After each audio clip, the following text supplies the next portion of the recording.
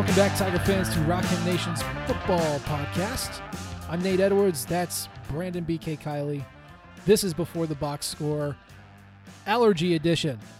I have taken my antihistamines because I am dying. I am absolutely dying because everything's in bloom and it's killing me. BK, how are you doing, my man? I'm doing all right, buddy. I've had plenty of those issues myself. My eyes the other day, I woke up, I was bright-eyed and bushy-tailed, get out of bed, go outside, and I just wanted to cry the rest of the day. So, been there. 'Tis the season, man. It has been beautiful, though. I don't know where in the country you are, but it's been a nice couple days here in St. Louis.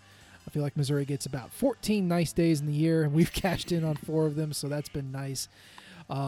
But we're not here to talk about the weather. We'll get into our Weather Channel podcast some other time, but we're here for Missouri football. That's why I said it was the football podcast at the beginning.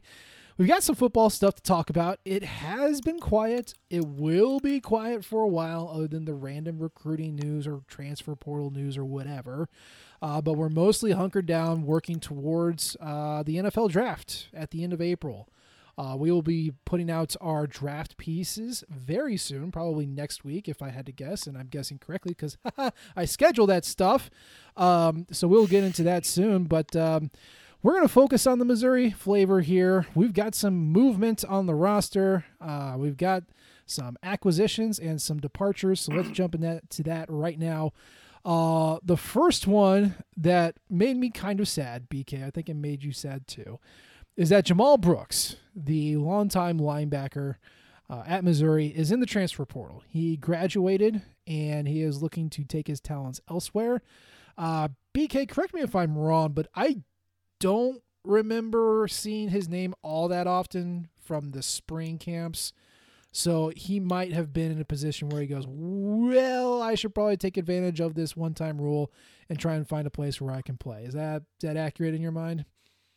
Yeah, I think he was, at this point, passed up.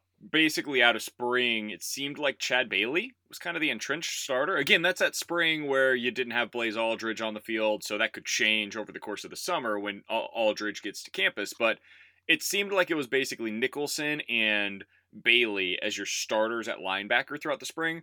So if he decided, hey, I want to go start somewhere for my final year in college, I totally get that. And Brooks is going to be a guy that goes down as somebody who made more of an impact at Mizzou than his stats will tell you. He finished his Mizzou career with 41 tackles, but I'm not sure there was anybody in his time at Mizzou that bled black and gold more than Jamal Brooks. Like, that dude, I remember as a recruit, was the biggest Mizzou cheerleader you will ever see. And even in his time at Mizzou, he was nothing but a good soldier, despite the fact that he was always behind other pretty darn good linebackers in his time. So he's going to be missed, and it's kind of sad, but I think for a lot of Mizzou fans, their lasting memory of Jamal Brooks will be the play that almost lost Mizzou the game.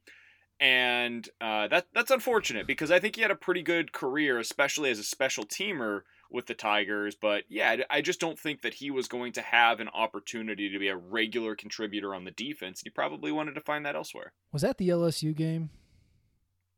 Arkansas, wasn't it? That's right, because he tipped the ball and then they caught. Yeah, that's right. Yeah, that was not his fault. So, because that was at the end of the game yes. after Nick Bolton had got hurt. Right. He came in. He was playing on like the second to last series of the game. He tips the ball. It ends up going right in, I think it was KJ Jefferson's hands. That sounds right. Or excuse me, Mike Wood's hands. And that's kind of the way that the cookie crumbled. Of course, Mizzou ended up winning the game. Mevis kicks the game-winning field goal. All is well in Columbia. So it didn't end up mattering. But I think for a lot of Mizzou fans, like, that was the most notable defensive play that he made in his time at Mizzou in a lot of ways. It's certainly one that stood out the most. Frequent super special team contributor, part-time player as far as linebackers go. But the big thing for me was that he wore number 25. Yeah, for sure. For all of you, well, I'm sure most of you know, but in case you don't, the number 25 has a pretty rich tradition around Mizzou starting in 2005 with the death of Aaron O'Neal. And since then, the number 25 has been bestowed upon a player who kind of exhibits characteristics that Aaron had on the field. Hardworking, a joy to be around, someone who really enjoys playing the game. So it's a special thing to earn, and Jamal Brooks had earned the right to wear the number 25. Him transferring has nothing to do with that. Like, in any normal season, he would not be playing this year.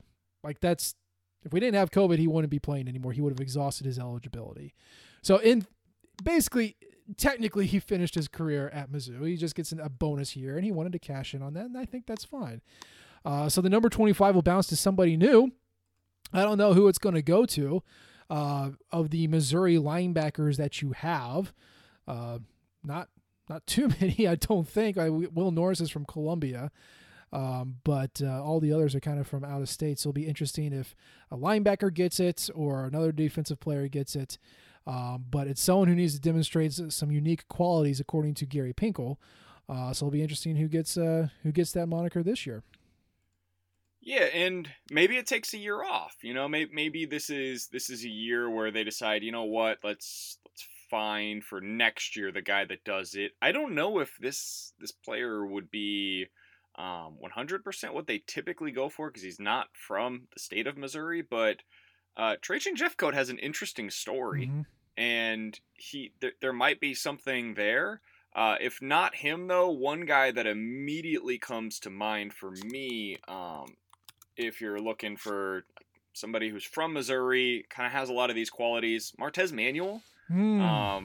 Could be somebody that makes some sense for that style of a player that is the heart and soul of the defense going into next year.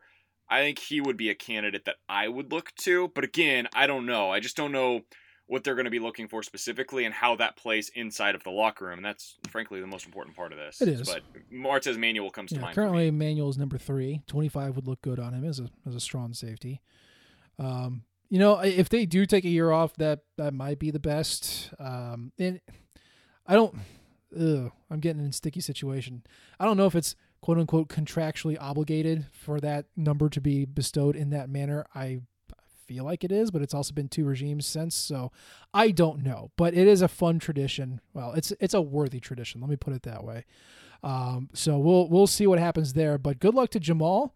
And obviously he's going to join a pretty notable fraternity of Missouri players who have transferred, and a couple are still rocking and rolling in the FCS right now. So, I mean, if he wants to drop down, he could probably get some playing time there. If he wants to switch to a G5, I'm sure he could find playing time there. A Power 5 linebacker is a hot commodity, especially one with as much experience as he gets. So, hope he does well. Joining him in the transfer portal recently are 2 other guys. Zachary Brooks, who is absolutely my favorite name on the roster as of 2021. And then Aiden Harrison, the smallish linebacker / biggish safety from Michigan. Both of them entered the transfer portal. I saw that today. I don't know when they actually did it, but you are now down 1 defensive lineman who usually was an end, and 1 hybrid safety linebacker guy.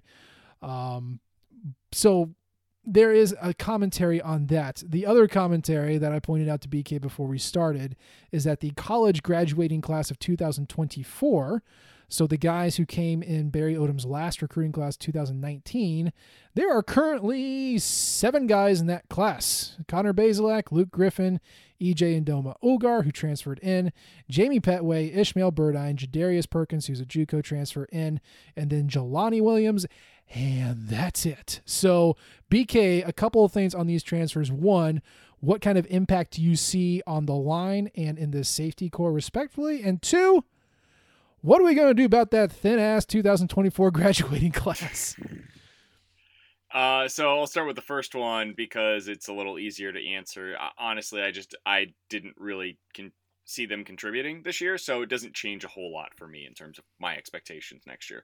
All right, for the second part of that, this is where things get a little more interesting because a 7-man senior class is never something that a football team wants to have, because those are supposed to be your leaders. And they're not seniors yet, but they will be eventually, right? So you want to fill that class a little bit with other guys that are going to be contributors. I think it was like 2016 ish 2015 maybe, where Mizzou had something similar where their senior class at that point was like literally 7 guys that had made it through to the end. And they had a real kinship between those guys that made it to the end because they felt like they had been through a lot together, and they had. But it'll be interesting to see how, with the current regime, how they handle that compared to what they did at that time. Casey Woods is probably the guy that you would want to be in charge of a situation like this, where he's dealing with the scholarship and roster management. He was in charge of that at UAB when they were restarting their program. And they literally had to figure out, how do we do this? Who do we recruit that are high school seniors? Who do we recruit in terms of guys that are coming from other programs? How do we divvy up the scholarships for a senior class versus a sophomore versus the incoming freshmen? There's nobody maybe in the country, or very few people in the country, that are more qualified to deal with a problem like this than the guy that is basically in charge of Mizzou's recruiting on their current coaching staff. So I feel good that they're going to be able to have a solution, but in terms of like my initial reaction to that class being the one that they struggled with, yeah, of course it is. Mizzou was 34th in the country with 22 commits that year because way too many of them weren't very good prospects. They took 7 5.53 stars that year. 7! They took 1 2-star. It was a Corey Brooks who just transferred. Like, this is what happens when you take talent that is below the level of the guys that you would expect to play at the SEC level. For example, here are some of the 5.73 stars that committed that year. You ready for this? I'm looking at it, so go ahead. Jelani Williams, Jack Buford, who has transferred, Connor Bazelak, Maurice Massey, Kicked off the team. CJ Boone. I guess some of these guys have ended up leaving, but they had the talent to be able to play. Ish Burdine, Luke Griffin, Jamie Pettaway, Darius Robinson. Like, these are the talents that you want. They might end up leaving, they might get booted, they might transfer. But it's not because of a talent deficiency. Some of the guys that have left Mizzou that are at the lower levels on this, and we don't have to single them out, some of them left because they just didn't have the talent to play in the SEC. And that's not a shot against those kids. They just shouldn't have been recruited by Mizzou. And so that's one issue that the previous staff had. They believed almost too much sometimes in their evaluations. And so they would go pluck off 5.53 stars that probably shouldn't have been playing at Mizzou in the first place. And that's something that I haven't seen this new regime doing quite as often. The aforementioned class, the tiny graduating senior class, I believe was the class of 2012, which did feature Dorial Green Beckham and Evan Boehm and Sean Culkin and Matty Mock, but they were a little wonky in their scholarship management in 12 and just could not take a lot of dudes. So you ended up with 1, 2, 3, 4, 5, 6, 7. And a lot of those dudes got booted off of campus. That's what happened with that class. Because Holyfield was booted off. Harold Brantley had that unfortunate accident, and so that was his situation. You had a couple of guys that retired medically. So you got 21 guys. 2 of them were transfers in. DGB gets booted. Morgan Stewart goes and plays baseball. Tory Boozer transfers. Levi Copeland gets booted. Chasten Cuffey did not make it to campus, I don't believe. K. Ross Stewart was transferred away. Evan Winston, I do not believe, made it on the team. We get Marcus Golden. That was nice. Brandon Holyfield, like drugs, if I remember correctly. Harold Brantley had the car wreck. And so you had a small class and then a lot of them lost. So yeah, you're right. They were super tight, but that made it very tough when 2015 and 16 roll around. And guess what you do in 2015 and 16? You go 5-7 and 4-8. So yeah. To answer my own question, I would say in the future, look for the graduating class of 2024 to be where your transfers and your JUCOs come in. Because you need to stock that class with dudes. I don't know. Again, the scholarship management portion is going to be a little wonky. That's why we pay Casey Woods all the big bucks to figure this out. I know that Missouri is classifying seniors, juniors, sophomores, freshmen differently than I am, but I don't have the mental capacity to do it their way. I'm going to do it my way. So let's look at the classes by classification right now. You've got in your senior class, which is all the graduate dudes from last year, there's 9 scholarship seniors. From the juniors, who should be seniors, but are juniors now, both redshirt and OG, there's 13 scholarship juniors. In the sophomore ranks, there are 18 scholarship sophomores, redshirt and otherwise.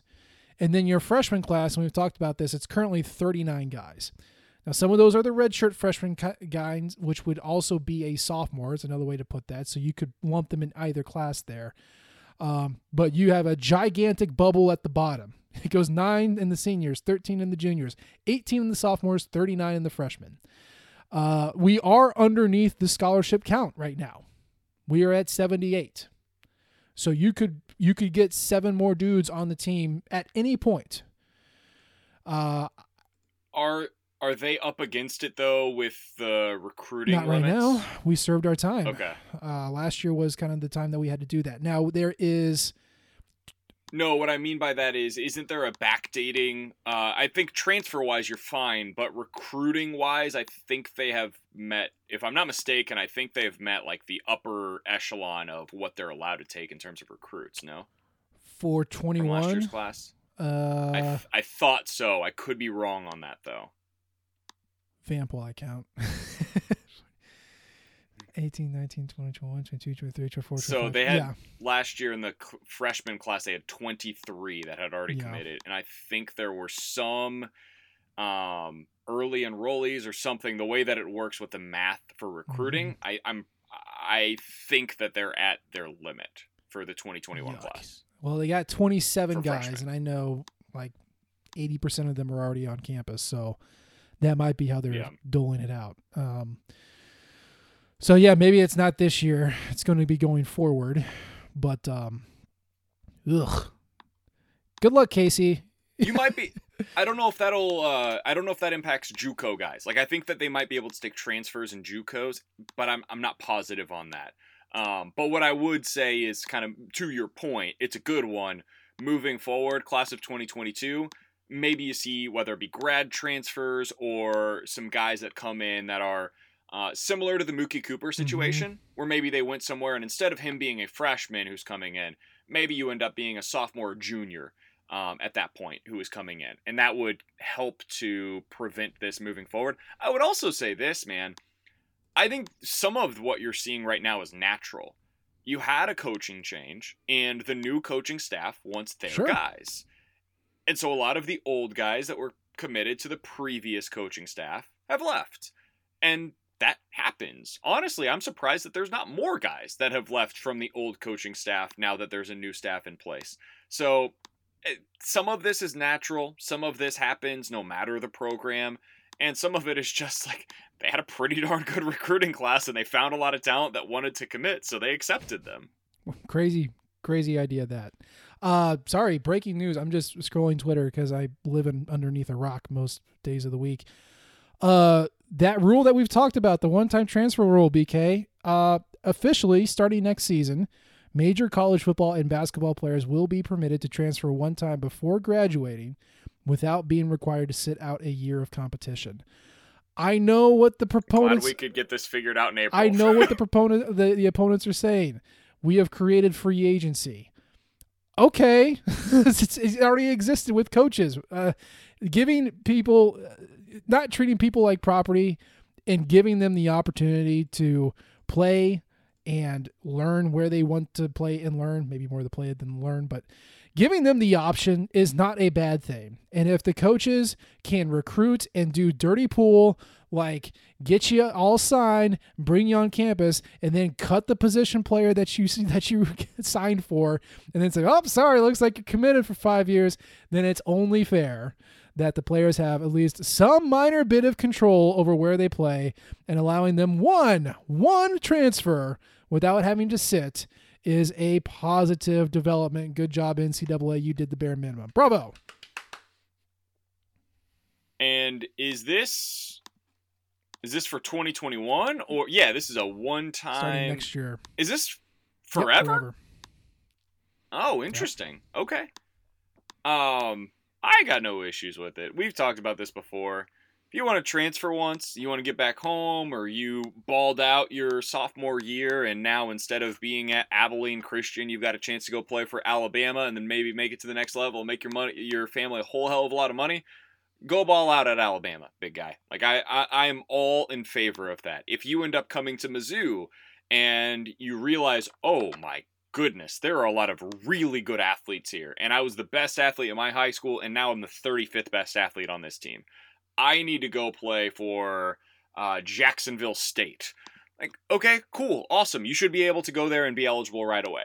Now, if you go to Mizzou and then you end up transferring to Auburn and then there you realize, oh, I'm actually not as good as I thought I was, and now I want to go to Rice. Like, okay, now you got to sit out a year because this is your second time transferring and you should have made a better decision the first time. I'm fine with this. This is probably, in terms of finding some sort of a middle ground, this is about as good as you could get. And oh, by the way, I'm happy to know that Mookie Cooper is going to be eligible this year. Hell yeah.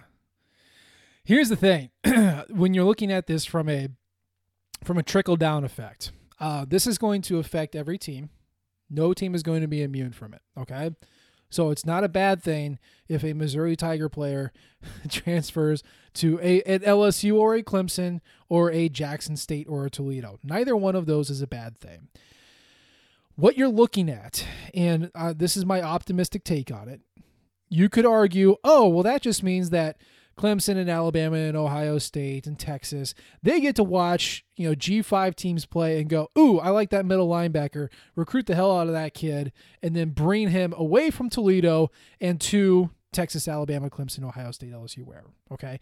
That is an argument that I'm sure exists. And that is true. That's going to suck that the great G5 player doesn't stick with the G5 team. But it also works the other way, y'all. that 4-star defensive end who can't see the field because there's 5-star defensive ends in front of him, he's going to be looking to play somewhere else. And he's probably going to be looking at, a Toledo, maybe a San Jose State, maybe a Missouri. I don't know,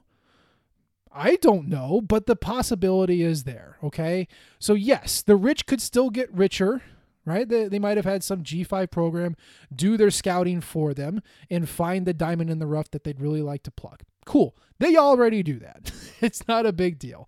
It also means that that guy who comes in, who pushes a kid out, that kid can now go play somewhere else. So it's a circle of life kind of thing. It's good and bad when you're looking at, roster management and, talent is just flying everywhere. Well, yes, it's going to be beneficial and it's going to hurt sometimes. But that's not how you should be looking at this. You should be looking at the agency it gives to the kids who play the game. And if it makes their lives that much easier, that much better, then I'm 100% for it. So good job. Especially, I know there are some places that would put a waiver in on this anyways, but for the kids that are at a place where their coach leaves, it is not universal that those kids are just allowed to transfer wherever without any sort of issues coming from their previous university. That's not a guarantee. And so now if, for instance, after Barry Odom left, if one of the Mizzou players wanted to go follow Barry Odom to Arkansas, they should be allowed to do so. I know that hurts Mizzou fans, their feelings a little bit, but the same is true for the App State kids. If they wanted to follow Eli Drinkwitz, if they were a really good player, to come play for Mizzou, I'd be fine with them coming to play for my university. And if they were immediately eligible, that'd be great. So I think this, like you said, there are pluses and minuses regardless of which program you are a fan of for this. If I'm an Alabama fan, this is great. But literally everything about college football and my existence is great if I'm an Alabama fan, right? So if I am a lower level program, in some ways this stinks because my roster, as you said, might have the best players plucked from it.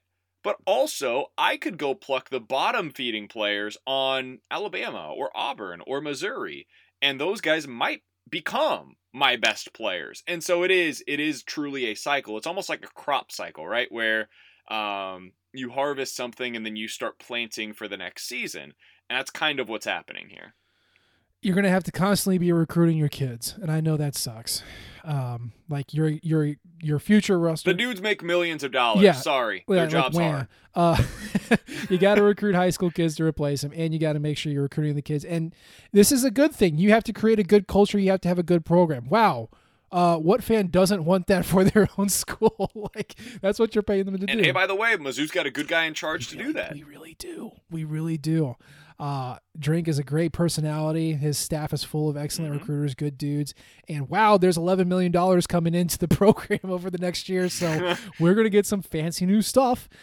This is what you want. You expect your coaches to create a good culture, create a good program, and win. If they're not doing that, then you don't want that coach at the program. You got to find somebody else.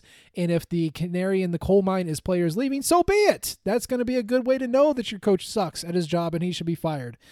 So it's going to be okay. Now, I always get big view and start thinking of the college football world at large because that's what I really, really care about. And I'm a giant, stupid nerd. But here's my thought, BK. We talked about the plight of Texas State a month ago, whatever, and how they recruited like 2 high school kids, got none of them, and then just plumbed the transfer portal and got JUCOs. I'll be honest, with this rule passing, I don't see any Power 5 program doing this, but I see a world where several G5 programs start just doing that. Find a couple high school kids that you really like, but really just look at the Power 5 transfer portal guys who are looking for a fresh start and just stock your roster with that. And you'd guaranteed have probably one of the better, more athletic rosters in the G5. And you can do a lot with the super athletic roster. So I'm kind of thinking that might be the way it goes, at least for the next couple of years as they explore this new rule. Hey, Nate, there's this Upshot TV show that's been going on recently. I'm not sure if you've ever seen it. It's really great. It's called Last Chance U. And what they do is they take retread players who, for whatever reason, probably had some issues at their previous university or just, they wanted a fresh start. And so they go to this school. It's a JUCO. And they're trying to find better offers. So the reason why I bring that up, and of course everybody knows what Last Chance U is. The reason why I bring that up is because basically G5 is going to become Last Chance U. And I'm not saying that they're going to be using these schools to get their next chance in terms of college, but a lot of these kids think they're going to the NFL. Like that's a lot of them, that's their goal, right? So whether it be that or they just want to get a better, they want to get a good education while they're actually playing football and they're on the field, whatever their goals are, their aspirations are as players. For some of these guys, they'll go to Power 5 schools because that's what they were told they needed to do to make it to the next level. They're going to fail there because that's what happens more often than not for these recruits. And then now they can have that opportunity to go to the group of 5 school where they can see the field. And maybe they do end up showing out, and because they got the opportunity, maybe they're just a gamer. They're a really bad practice player. They show out on Saturdays, and now they make it to the NFL as a 6th-round draft pick, and they make $800,000 in their first year. That's life-changing money, So, this is going to provide opportunities for some kids that they wouldn't have otherwise been afforded by having to sit out for that year, and maybe that makes them not transfer. They just waited out for 4 years at a university, and then maybe they get to grad transfer. I'm all in favor of this. I know there's going to be people that are frustrated by it, and I get that. There's going to be some frustrations that come along with it, but I think as a whole, if we're looking at this holistically, I think this can be a good thing. I agree. And man, we have talked 30 minutes about 3 guys leaving, but there's just so much more to it. I'm excited for Jamal and Zachary and Aiden to have their new chance. I'm really glad this rule passed. I cannot wait to see how it shakes out. Change is always weird, right?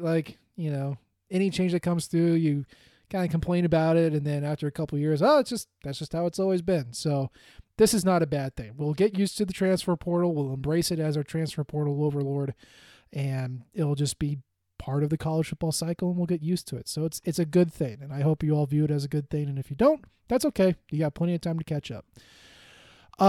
We also added a dude, BK, added a big dude today from a little place called Lebanon, Missouri. Tristan Wilson, Offensive guard for the 2022 class. Committed. There we go. Today, he is the 28th best guard in the country, 22nd ranked prospect. God, talking is hard today. In the state of Missouri, he is 6'5". He is 300 pounds. I watched his game film. It is hilarious. I don't know how much film you all watch if you ever go into the huddle and take a look. Obviously, it's all stuff that they want you to see anyway. That's why it's their highlight film. The greatest high school highlight film I've ever seen in my life was Vince Wilfork, the former Miami Hurricane and New England Patriot, who in high school was just like four dudes all stuffed in the same uniform, and it looked like a goddamn grizzly bear just mauling little kids on the football field. I'm not saying that's what Tristan Wilson looks like. He looks very human, but every clip he has ends with him throwing whatever guy he was blocking into the ground, and it is very, very funny. Lebanon plays mostly like option football. It's a little funky. It's out of the shotgun sometimes, but they're basically an option school. So you don't see a whole lot of pass blocking. It's mostly running and kind of getting out in space. And I think that's something that hurts Mr. Wilson because Lebanon plays at such a low level and his competition is not so great. But you look at the offer sheet and you see an Alabama there, and he is committed to Missouri. And BK, I am freaking excited for this kid.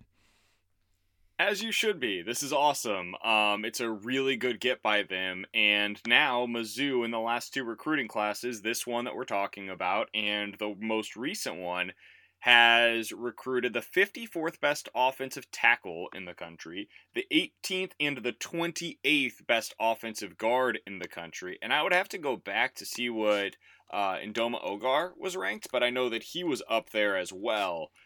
In terms of where he was as a prospect as well. Let's take a look here. Looky-see. EJ Ndoma Ogar was the 19th ranked offensive guard in the country as well in his class.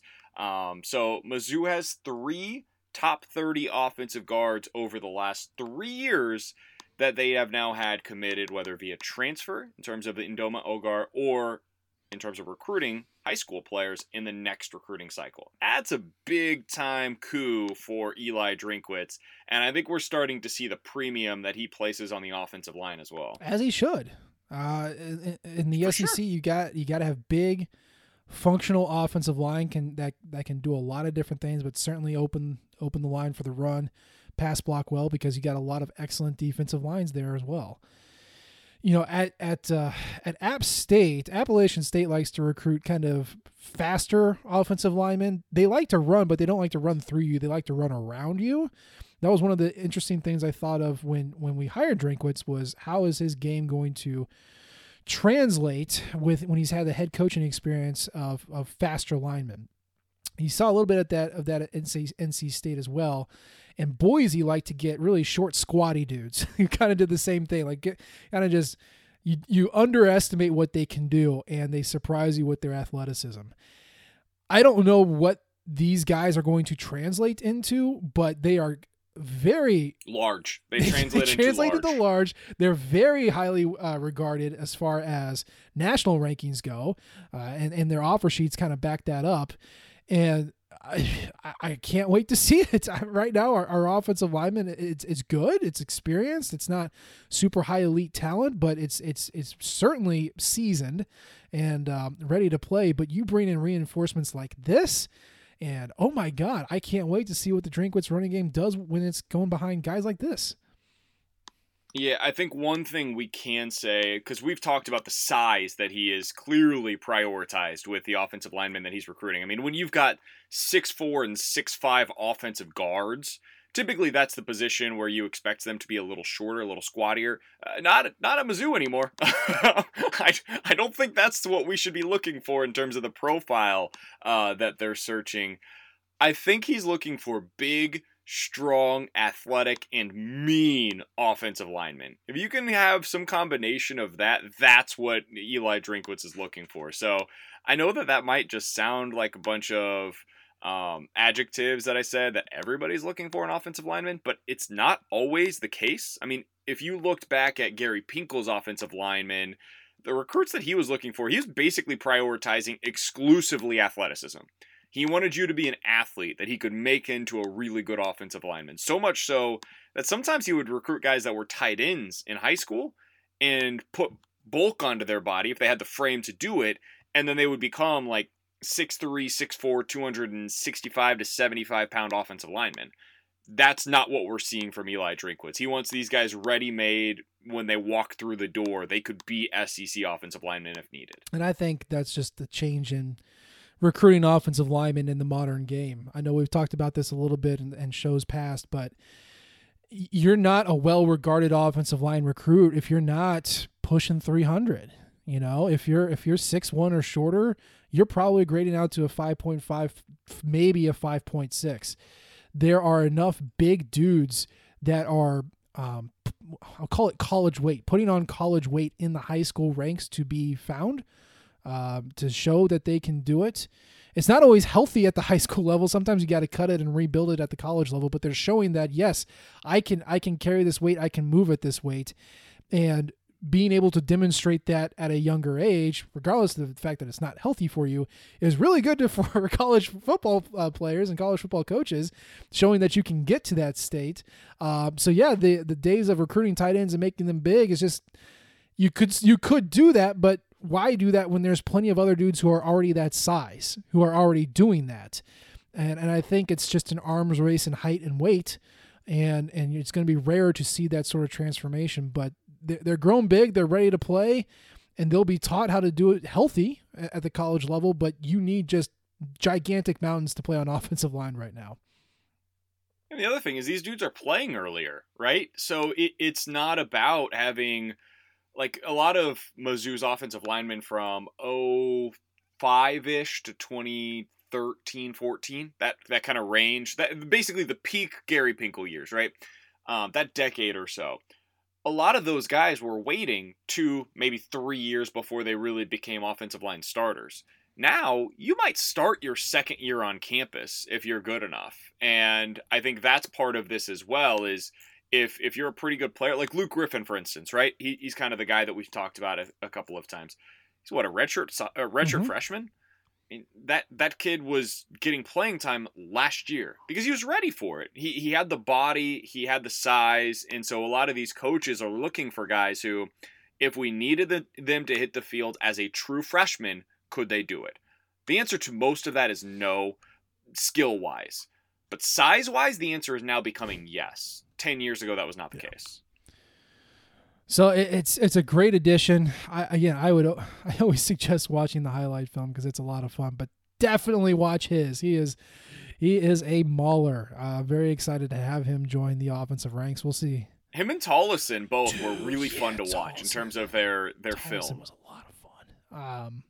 Yeah, I can't wait to see what's going to happen. It sucks that we got to wait a whole year before he gets longer than a year for him to get on campus, but when he does, it's going to be a lot of fun. So welcome on board, Tristan. We're glad to have you. Can't wait to see you in a Missouri uniform. As for next season, the 2021 season, which is still, 7 months away. Jeez. We get all sorts of these little stories dropping just to keep you happy and healthy, and a little bit of football morsels as we make it through the desert known as summer.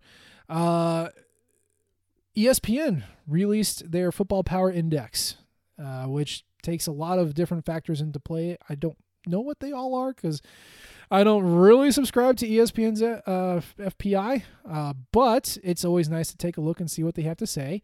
And according to them, Missouri is grading out as the 34th best team, giving them a record of 7-5.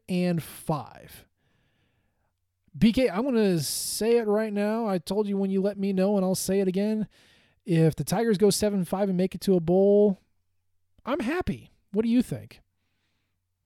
So it's funny. I had a buddy that texted me today about this, and he said 7-5 seems a little disappointing, right? And I was like, no, it shouldn't be. I know it might feel that way because of the way that last year went, but no, I don't think 7-5 would be a disappointing season. Now I say that, and then can I do a quick run through with you of Mizzou's first 6 games We next have year? done it before. Let's do it again because it's worth repeating. Central Michigan. Win. Kentucky at Kentucky. Should be a win, but that's a toss-up. SEMO. Better be a win. Boston College. Toss-up city.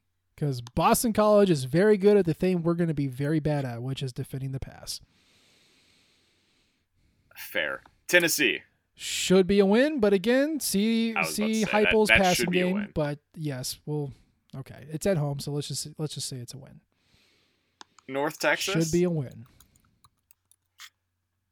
We are now through the first 6 games of the season. I have not mentioned Vandy. Should be a win. And you have said all of them outside of Boston College should be wins. Yes. I mean, that's at least 6, maybe 7 victories right there. Now the other games are a little tougher. Texas A&M, That'll be a loss. Georgia, That'll be a loss. South Carolina. They're rebuilding. It's at home, right? Yeah. It is. You Yeah. should pounce on them. That should be a win. Loss. Florida. And Man, at Arkansas. see, everyone also. got up in my butt about this last time, so I'm going to say it again. It's a toss-up. We'll probably lose it, but I'll say win for your purposes.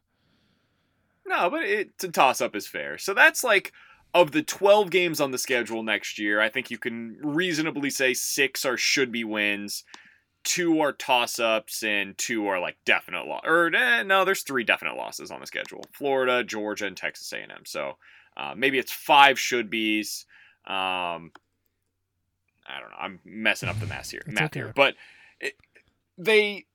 I think 7-5, 8-4 is kind of what you should expect next year. Basically, they're back to the Gary Pinkel era. Like a normal season is 8-4, 7-5 in the SEC for Mizzou. That's where your average year is. Guys, this is a good thing. It's really nice that Mizzou, before they get this massive influx in talent, which is coming, is a 7-5, 8-4 type of team. That's really excellent. And so if they're able to do that this year, that is a step in the right direction. As much as it might feel like a lateral step from last season, last year, let's not forget that they barely beat LSU and barely beat Arkansas and barely beat South Carolina. That could have easily been a 2-8, 3-7 type of season. If they kind of like convincingly get to 7-5 with a couple of games where maybe you felt like they could have won, that's a good year. That's a step forward, I would say, after what they had a year Absolutely. ago. You gotta remember, y'all. I mean, what Gary Pinkel did was not a miracle, but it is very hard to replicate what Gary did. And we've been in the SEC since 2012. Yes, 2012. So that's 9 seasons. Damn, it's almost been a decade. I know, it's crazy. It's 9 seasons. We've only been to 4 bowls. So if you turn around and Eli Drinkwitz gets this team bowl eligible in his first 2 years, that represents like 20% of all the bowls that Missouri's been to in the SEC.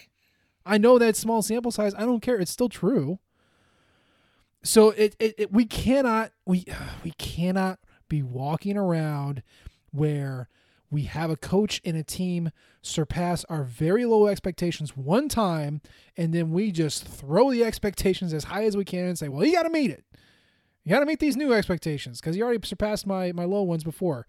It's the Glenn Mason territory. Bill Connolly has talked about it before. Glenn Mason went into Minnesota, took a bottom dweller team, and made them bowl eligible year after year after year after year. But he never broke through. He never got to 9 or 10 wins. He kept getting 6, 7, and 8. And Minnesota got super pissed about that. They got bored. Like, no, you got to raise the bar. We demand excellence. Fired him, and it took him freaking 15 years to find Jerry Kill to get them right back on track. So if Eli takes this team, which was a Barry Odom team, and goes 5-5, and then he turns around, and in a rebuilding year, let's remember that, at least, especially on defense, with a brand new staff and new faces kind of all over the place, and he goes 7-5, that is a good thing. It's okay if you're disappointed in it. It's okay if you want 8 or 9 games. It's okay if you strive for excellence or whatever bullcrap that means. But getting to 7 wins and making a bowl is incredibly tough to do in the SEC. And if Eli Drinkwitz does that in his first 2 years, we're in a good spot. It's okay. That's a win. The other thing that I think that this projection shows you, the SEC East kind of stinks again. It's down right now. So, like, Tennessee is going to be down next year. I think they're going to be back up. I think Heupel's a pretty competent coach. Maybe not great. I don't know what the ceiling is there, but I think he's competent. He's going to have a pretty good passing offense at the very least. But South Carolina's down. Vanderbilt is awful, and we'll see where that goes. Kentucky is kind of your peer program right now, for better or worse. And so Mizzou is kind of fighting consistently behind Georgia and Florida to hopefully be that third best team in the SEC East. And that sounds about right to me. You know, like with Eli Drinkwitz in charge, your expectation is we should fight for third in the SEC East. And in our best possible years, if everything breaks right for us, you have that 2013-2014 season where you find a way to pull off an upset against Georgia or Florida and they tumble in one of their games that they're not supposed to, which tends to happen. Georgia's going to be really freaking good, by the way. They return so much. And with a full year of JT Daniels, like, oh, my God. Real quick, I want to make sure you and I are on the same page regarding what we're calling the toss-up games, okay? Kentucky, toss-up game. Okay, that's 1. Boston College, toss-up game. That's 2. I'm calling Tennessee a toss-up game. I know they're rebuilding and that everyone thinks they stink, but I'm calling it a toss-up game. Agree? Is it okay if I say that I don't think it should be a toss-up? That's fair. But we're 1 year ahead of them, so it's like it's a toss. And they beat our butts last year, so I'm calling it a toss-up. That's fair. So let's call that 3. South Carolina, I know kind of stinks. It's at home. Okay. I wouldn't call it a toss. If that's a toss-up game this year, that's a little. We won't call it South Carolina, but I'm definitely saying Arkansas is a toss-up game, especially since it's on the road. That's okay. Totally fair. That's 4 of them. And then you've got 3 games that are losses. Yes. So seasons are made in those toss-up games, right? Like you said. Mm-hmm. If I told you that Missouri lost 2 of those toss-up games, would that jive? Would you be surprised? Would you be angry? I think that would be a little disappointing, but no, not angry. Like if you lose, for instance, if Kentucky, which is always that's the barometer, right? Like that's the bellwether game. Every single season for Mizzou, for whatever reason, that's the bellwether. You find out what you are, and I love that it is the second game of the season this year. That's awesome. As you said last year, they take a mirror and they will show you what you are as a program. If you lose that one, I think that would be a little disappointing, but the fact that it's on the road means that it's not a disgusting, repulsive, awful, no good, very bad day. Boston College would be disappointing, but that's kind of the Kentucky East Coast team. Like they kind of have some of that to them. I think the one that would hurt me is Tennessee. At home against a team that is clearly going into rebuild. Everybody that could get out wanted to get out and did get out. I think that would be the one that would hurt me the most, honestly. The ones at home always hurt the most. And of the 4 games that we're talking about here, Tennessee's the only toss-up at home. All the others are on the road. So you could conceivably lose 3. I'm not saying it's going to happen, but it's tougher to win on the road, just facts. And if those are 3 of your losses, plus A&M, Georgia, and Florida, that's 6, 6 and 6. That's a very easy path to that. Got to take care of business against Central Michigan, North Texas, who have been good in the very recent past. SEMO should be your win. Vandy's got to be a win. South Carolina's got to be a win, especially since it's at home. So it's 7-5 to me is reasonable and good. I have no problem with it. It doesn't mean I am excited. Like I want my team to go 7-5 every year. No, that's not what I want. But I do want my team to go bowling every year, and 7-5 gets you to a bowl. So I'm pretty pleased with it. Yeah, I think that's totally fair. And the expectations will change going into like 2022, 2023. And they should be continuously going up from there. But I think it was Bill Connolly first said this to me when we were talking about Mizzou football. Like, progress is not linear. It goes in strange ways. There are ups and downs, and just because a player was a starter one year and then is back the following year does not mean he's going to get better. There are times when they regress. Like this year, you had some Mizzou players that had started in 2019, came back for 2020, and instead of taking that step forward that we were all expecting, it was a weird, not quite as good season. Cale Byers is one guy that comes to mind for that, right? Like, he didn't have the season that we were expecting. That's going to happen to other dudes next year. I don't know who it's going to be right now, but there's going to be a guy who we were hoping would take that next step forward. Maybe it's Kiki Chisholm, right? He ended the season really, really well, and we were all very excited about the fact that he's going to be able to come back next year, as you should be. He might not take that next step. Maybe last year is what we're going to see from Kiki Chisholm. And if that's the case, well, then that kind of changes the expectations a little bit, because then Mizzou suddenly is kind of lacking that true bona fide number one receiver. So there's a lot of things that could still go wrong, and that might not go according to plan, won't go, frankly, according to plan. And that's why we love this stuff, because it's not played on paper. It's not played based on the FPI. We actually watch the games, and last year Mizzou beat LSU in a game that we will never forget. Something like that is going to happen again. I don't know if it'll be at Mizzou, but somebody else is going to do something similar. Missouri is a very young team, and young teams are streaky. That goes back to the progress is not linear. So who knows what's going to happen? Someone's going to make the leap. Someone's not going to make the leap. But it's you try to protect against that as much as you can by recruiting incredibly well and scheduling games that you can win, which I don't know why we did Boston College. Oh my God.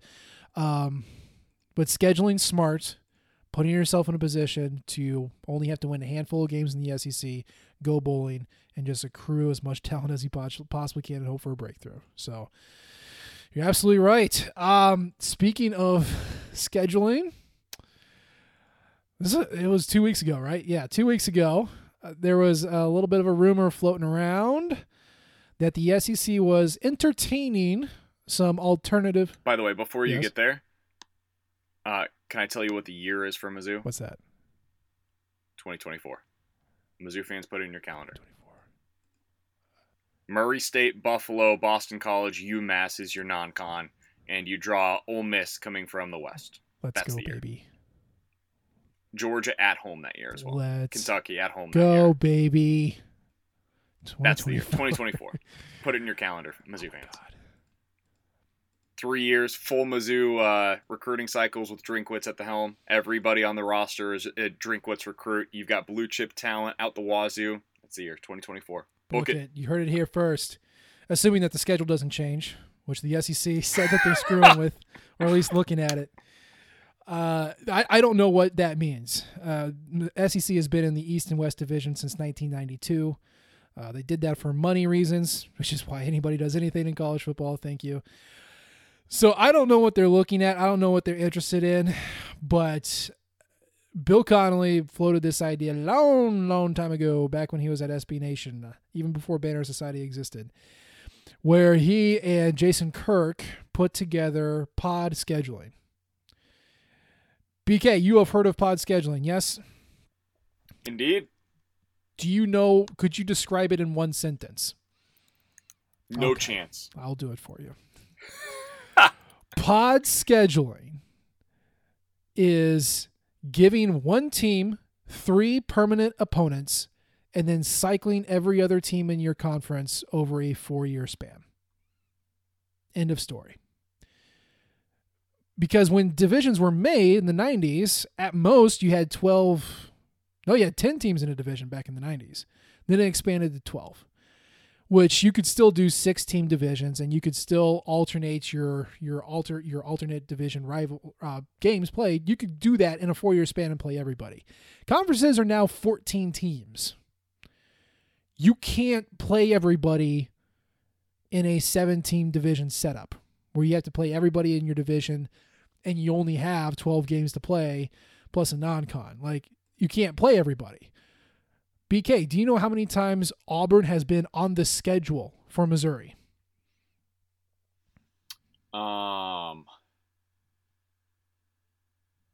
Good question. Have they Uno. played? One time. Okay. When They did were play? on What the year was schedule that? in 2017. Now, we Okay. played in the championship game in 2013, but that was not a scheduled game. Yeah, I was about to say I couldn't think Yeah. of one. They've only played one time. We've been in the SEC for 9 years. We just said as 10 minutes ago. You can rewind the tape. 9 years. We played Auburn one time. Oh, I can't believe I forgot that Auburn game. That was the burn it all to the up ground, game. baby. Yeah. Yeah, I remember that game The vividly. only good thing that came I'll out of never that forget game. that. I will never Yeah. forget that. And then they lost against Kentucky Yep. the next week on a really It was bad beautiful. call. Absolutely beautiful. Love you, Barry. Miss you. You know how many times LSU has been on the schedule? Twice. Ding, ding, 2 times. 2016 and, of course, last year.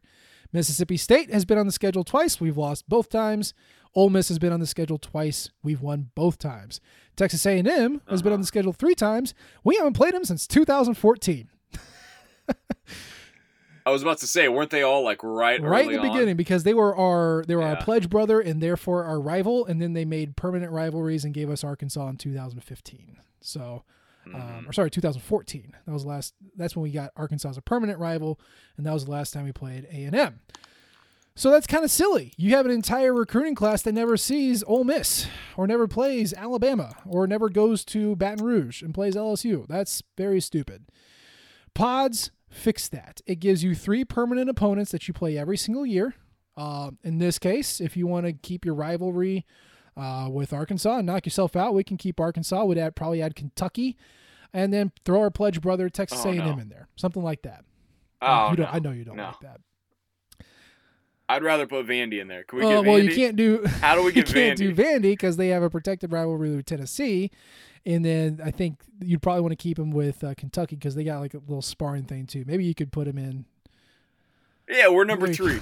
We'll take Vandy. Come on, we'll take them. Imagine the fights for Vandy within the SEC. Then, hey, we've always thought that Vandy was really our true rival. Look, you're not really a rival until you beat them 5 games in a row, right? Like that's really right. the measuring stick. Which is why Arkansas is our rival. Oh, zing! Suck it, Arkansas. But you got to protect like some rivalries because the SEC is one of the most tradition-heavy conferences. So you can keep Alabama and Auburn and Alabama and Tennessee. Florida can keep Georgia and Tennessee. Georgia can keep Auburn and Florida and South Carolina. And you just give a team 3 teams that they play every year, and you know they're going to play them every year, and then you just rotate everybody else. And in a 4-year cycle, you can rotate everybody and play everybody because you only have 3 permanent opponents. Your other 6 you can just filter in through any other team, regardless of division, and then you got your non-con. So it's a more flexible way of scheduling that lets you play different types of teams and not the same 6 or 7 over and over and over again. The other benefit of this is that instead of the division winners playing in the national championship game, you just get the 2 teams that have the best record after they get done playing their schedule. Now, the pushback against that is that there's going to be some teams that have easier permanent opponents than others, or maybe they get a better draw on their pod scheduling. Guys, that's every year in college football, okay? The East has been the weaker stepchild every single time. It's just like the Big 12 North. It's like, why does the North get to go? Why doesn't just Texas play Oklahoma every single time? So no matter how you schedule it, that argument's always going to come up. It's just using pods, you get to play a wider variety of opponents, and you don't have to play the same stuff over and over again, and you just feel like you're a conference instead of just you feel like a division. So I'm just going to speak for Mizzou fans for a moment, if you don't mind. Be my guest. So, are you telling me, Nate, that what you're advocating is for Mizzou to play a harder schedule on a regular basis? See. Huh. Yeah, I think I'm good. I think so what you're saying is you would rather add teams, for instance, such as instead of every 4 or 5 years playing Alabama, now I play them every other year. Not every other year, but maybe every third year, something like that. And same thing goes for, Auburn or you throw LSU into that mix. all those big time bully teams in the SEC West. Now we just get to see them more often. Yeah, I think I'm good with the way that things are currently constructed. Why? Because I'm a Mizzou fan, and I'd rather continue playing the SEC least. Have we been doing well against the SEC least? Do you remember 2013 and 2014? I remember those two. Do you remember 2015 and 2016? I do. I also remember Mizzou's coach in 2016, and let's not bring up 2015. Here's the deal. If you want to be... I think Mizzou has a really good coach, yes. and I think that their best chance to play any SEC championship game is to continue playing as the current schedule that they are playing. This would be more entertaining if you're a Mizzou fan that likes going on road trips. If you're a Mizzou fan that likes seeing a wide array of opponents, and you're okay with that meaning that you have a worse record in any individual season, this is better. This is better, objectively. But if you're the Mizzou fan that wants to continue to fight for that once every 5 to 7 years, where you've got a chance to really potentially win the SEC East because of your division being a little weaker and because you got the right cross-divisional matchups, this is a bad thing for you as a Mizzou fan. So it kind of depends on what your preference and what your priorities are as a fan. And I think there's a lot of different fans that would come out on different angles on that. I agree. But if you want to be the best, you have to beat the best. And if you want to win the SEC, even if we stick with the East-West division and we stay in the East, you still have to play in Alabama, in Auburn, or in LSU. Sorry, A&M, I'm not counting you.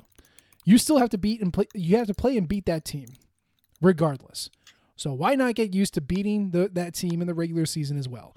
Keep in mind, if they are looking at changing the schedule, even if they don't go to pods, what if they say, "Oh, Missouri's in the West now.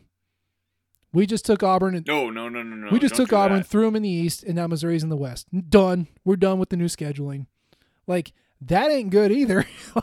So, yeah, no, let's not do that. I mean, there's any kind of messing with the alignment, the divisions, any talk of that is bad for Missouri. Just full stop. 100%. So it's not a good thing. It's an interesting thing, but I know just because we are Missouri fans and we hate everything, it's a bad thing overall. But if this is something that they're actually going to look into, I feel like it's a solid chance that they either go north-south, which would be just sacrilegious in the South, or just rearrange East and West, or go pod. I don't know. But any kind of messing with the current setup is bad for Missouri. So you might as well make it interesting. You might as well be able to see every team. Let's do it. Let's get crazy. Let's be legends. Make it happen and get used to playing the big boys because, hey, that's why we moved to the SEC, to play and beat the big boys. No, we didn't. We went to the SEC because there's more money there. No. Okay, you're right. In all seriousness, man, like, if you're a Mizzou fan, and I said this kind of passingly and jokingly, I am serious, though, like, there is some value to being able to go to Baton Rouge more often, or being able to go down to Ole Miss more often. Those are really cool road trips. The road trips in the SEC are, by and large, really awesome. If you've never been to Tennessee, go to Knoxville. It's incredible. The atmosphere at that game, the environment in Knoxville as a whole for game day weekend, especially when the team is good, is unbelievable. I love going to Columbia. Going to Knoxville, going to some of these other SEC schools is just, it is a special thing. It's like, it really is. People say this is true. It's like a religion at some of these places. Going down to the Grove at Ole Miss is one of the most incredible experiences I've had as a football fan, period. And so being able to have more opportunities to do that is part of what college football is all about. You know, it is about the pageantry. It's about being able to have the fans go to other universities. It's a cool thing.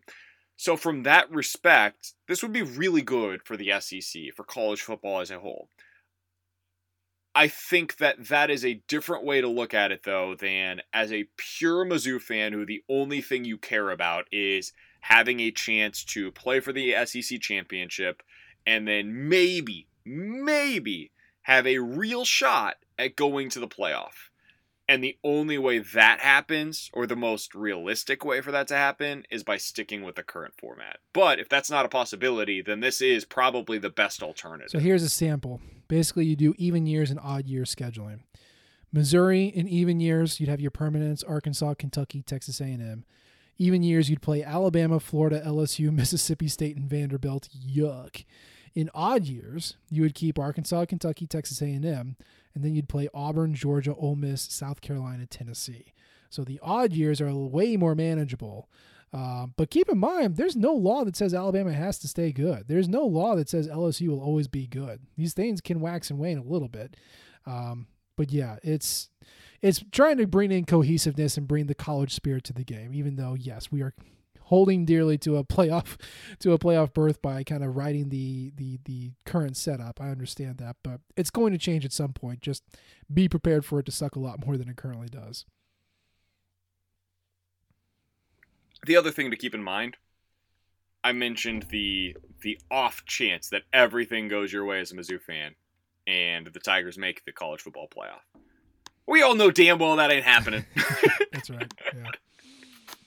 Like, I can root for it and all, and that's great. But this would be a lot of fun, man. Every season as a Mizzou fan, like let's put on our reality caps for a moment, right? The real goal is hopefully you make it to an SEC championship game. You're probably going to lose in that game. And when you do, you get a really cool bowl that you play against a really fun opponent that's in a really cool city that's really warm in January, and you get to have a really good time while you're there. Like, realistically speaking, in terms of attainable goals as a Mizzou fan, that's probably where we're at. We can hope for something more, but that's kind of been the glass ceiling for, 100 years. Yeah. And there's nothing wrong with that. You can have some, there's a lot of programs that would kill for that. And man. then when you do have a special year, it's even that much more special. Unless something crazy happens, we're never going to be some blue blood perennial title contender. So it's not great. I'm just more curious as to what they're entertaining as far as changes go. I'm more curious about that. My vote would be pods because it'd be super interesting. I know it wouldn't be great for Missouri, but hey, everyone else has got to play everybody else too. So it's not easy for anybody in that scenario. Maybe you can pounce on a few. I don't know, but we will see. It's been pretty tight-lipped over the past couple of weeks. So I don't know what they're going to end up on, but there's something to whet your appetite. But we've got an hour and 12 minutes roughly. I think that's all I got. BK, do you have anything else? I think that's it, man. Mizzou football is kind of this is the quiet time. This is the quiet time of the year. There is some recruiting news, of course, that'll be trickling out over the next few weeks. I think the night at Mizzou is in June. Yeah. So typically there's a few things that lead up into that in terms of recruiting, big announcements. You might have some commits between now and then, but otherwise, no news is probably good news if you're a Mizzou fan over the next 2 months or so. So we'll try to keep things interesting in the here and now, and we've got plenty of stuff going up at the flagship site at RockMNation.com as well. So that's the show for today. As always, we appreciate the downloads and the subscriptions. You can leave a comment or you can rate us. We love all types of feedback, so give it to us, please. You can follow us on Twitter at Nate G. Edwards. You can follow him at BK Sports Talk, and of course, you can listen to him 10 to 2 on 101 ESPN in St. Louis. You can also follow the Rockin' Flagship at Rockin' Nation. We appreciate you tuning in this time. We'll try to do better next time. And until then, MIZ. ZOU.